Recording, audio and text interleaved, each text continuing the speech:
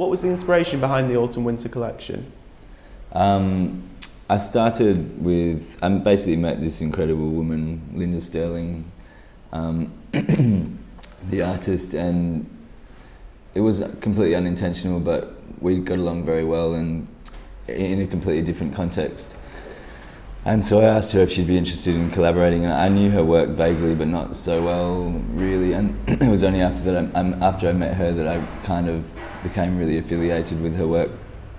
And because it deals a lot with female identity, I thought it was perfect for kind of reinterpretation through fashion, and she's always used fashion references as kind of source material for her collage, so it became I guess it just made sense. So we basically started working together, and I actually didn't know what the outcome would be or what the inspiration really was to begin with, but I guess I just analysed her work and based the whole collection on her. So I mean, it's kind of complicated, but I suppose it was because her work dates back to '77 or the early, late '70s rather.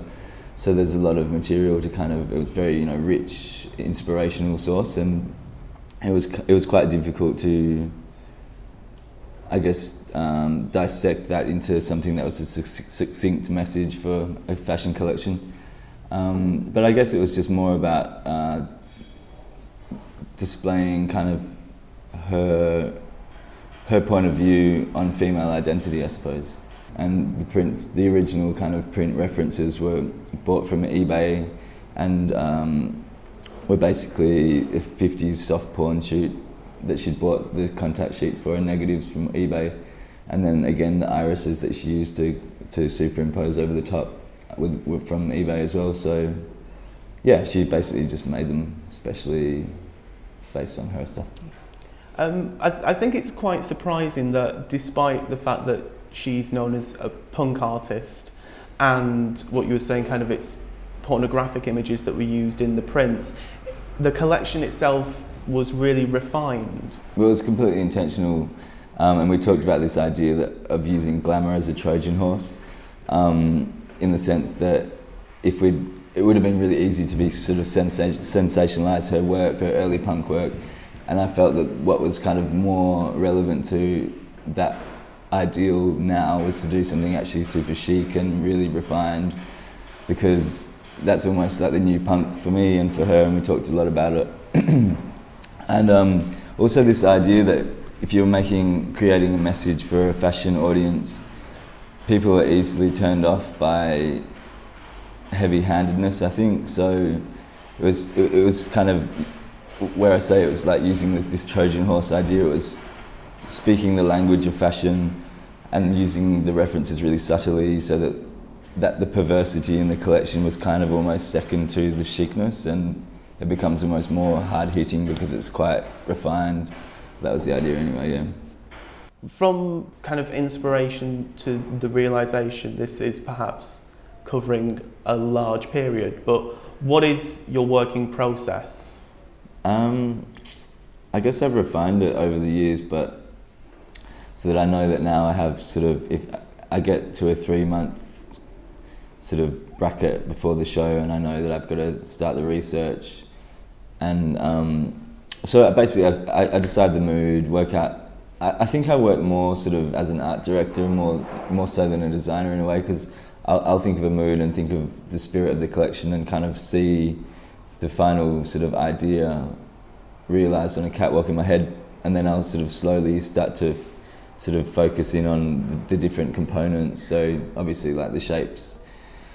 But so it starts with mood, then research, visual research, or whatever the research is, but you need to, because I can't pattern cut or sew, I've got no technical ability whatsoever, and I'm kind of not that interested in it. I'm interested in the kind of realisation of, but not actually, doing it.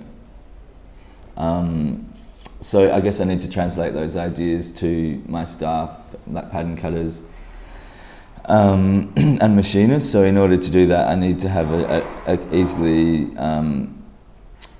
read kind of language, visual language, for them to understand what I'm trying to achieve.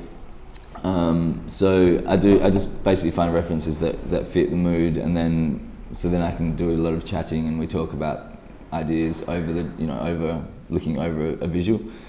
And then we work out a shape that feels right, and then we'll do a fitting of the basic sort of block shapes and the silhouettes. And from there, I guess I'll do a lineup of, say, 32 outfits that are kind of in running order. And then we'll sort of start to dissect the patterns so that there might be 5 blocks within a collection.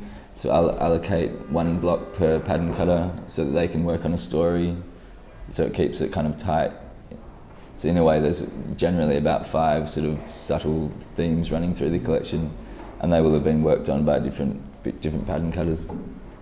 So it kind of gives a different handwriting to those different areas of the collection, and your people work to their strengths and things like that. Yeah, like I always see the whole thing as a really, really collaborative effort, and I really like it that way. That's kind of the way I enjoy working with the team, and I have really incredible, amazing people working with me that I absolutely love, and it's kind of a little family, and it's kind of the way I like it. I wouldn't like to kind of work alone, and I don't know, it's just, because I can't actually do anything technically, I enjoy the whole process of working within a team and the dialogue, I guess, that comes out of that.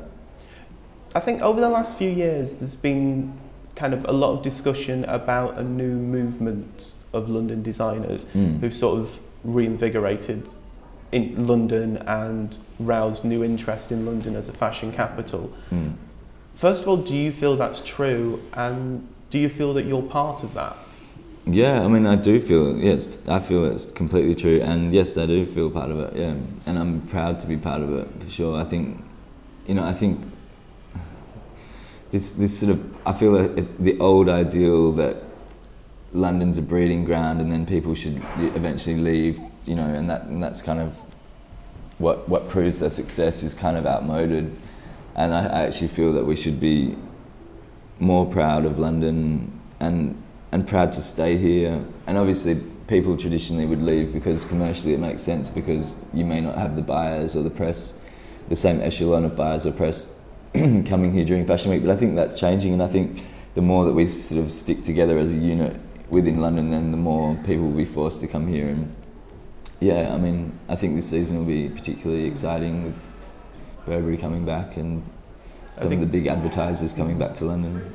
I think just kind of on the back of that, I think it's interesting, not just this season, but that kind of a few seasons ago you had kind of Luella come back as she was opening a shop but then staying, and other people, particularly this season, are kind of coming back to celebrate London. But I think maybe it's that London's suddenly becoming more viable.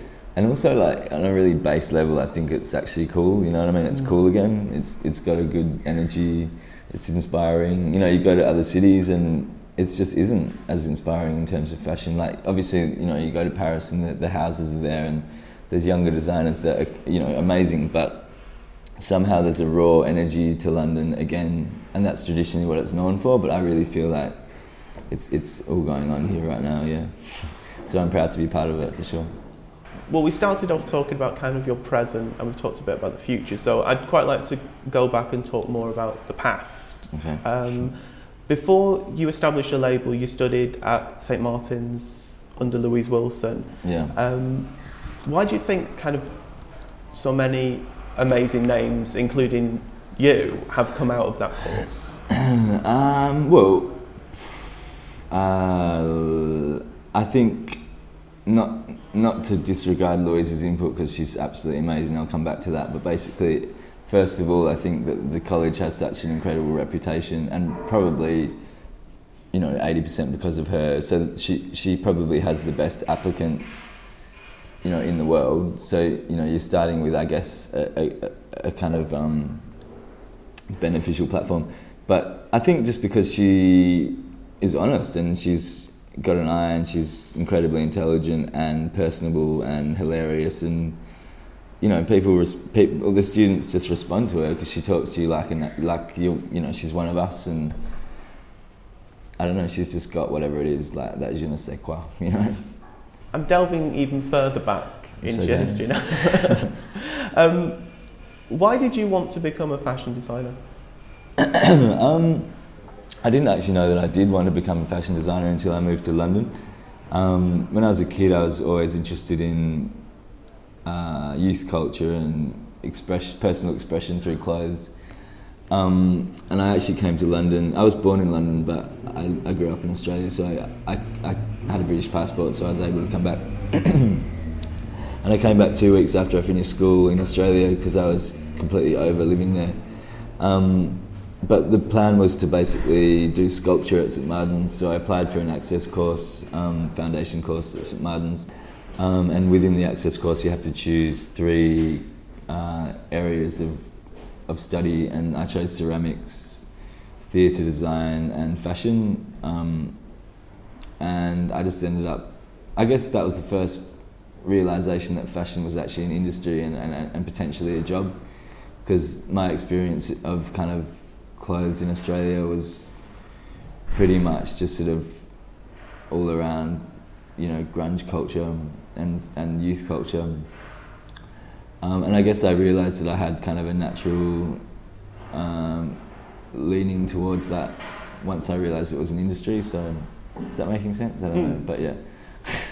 Kind of that it was a realistic way that you could be creative and make a living out of it. I mean, I thought about doing fine art, and then I just thought, well, you know what, this is actually a commerce, and I actually don't want to necessarily be like on the bones of my ass at 30, and oh, the irony, but yeah, basically I just thought it was a kind of more realistic avenue to take.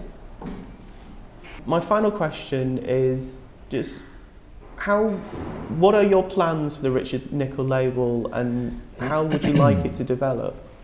To be honest, I always try to make a point of not making long-term plans because I think it negates the present a little. So I take things as they come, season on season, and you know, I'd like to be around, and I'd like to have integrity in 10 years' time, and I'd like to be in control of what I was designing. But I never really think about that kind of thing, to be honest, personally. I just take it as it comes. I think all that you need to worry about is sort of what's right in front of you, and let destiny control the rest in a way.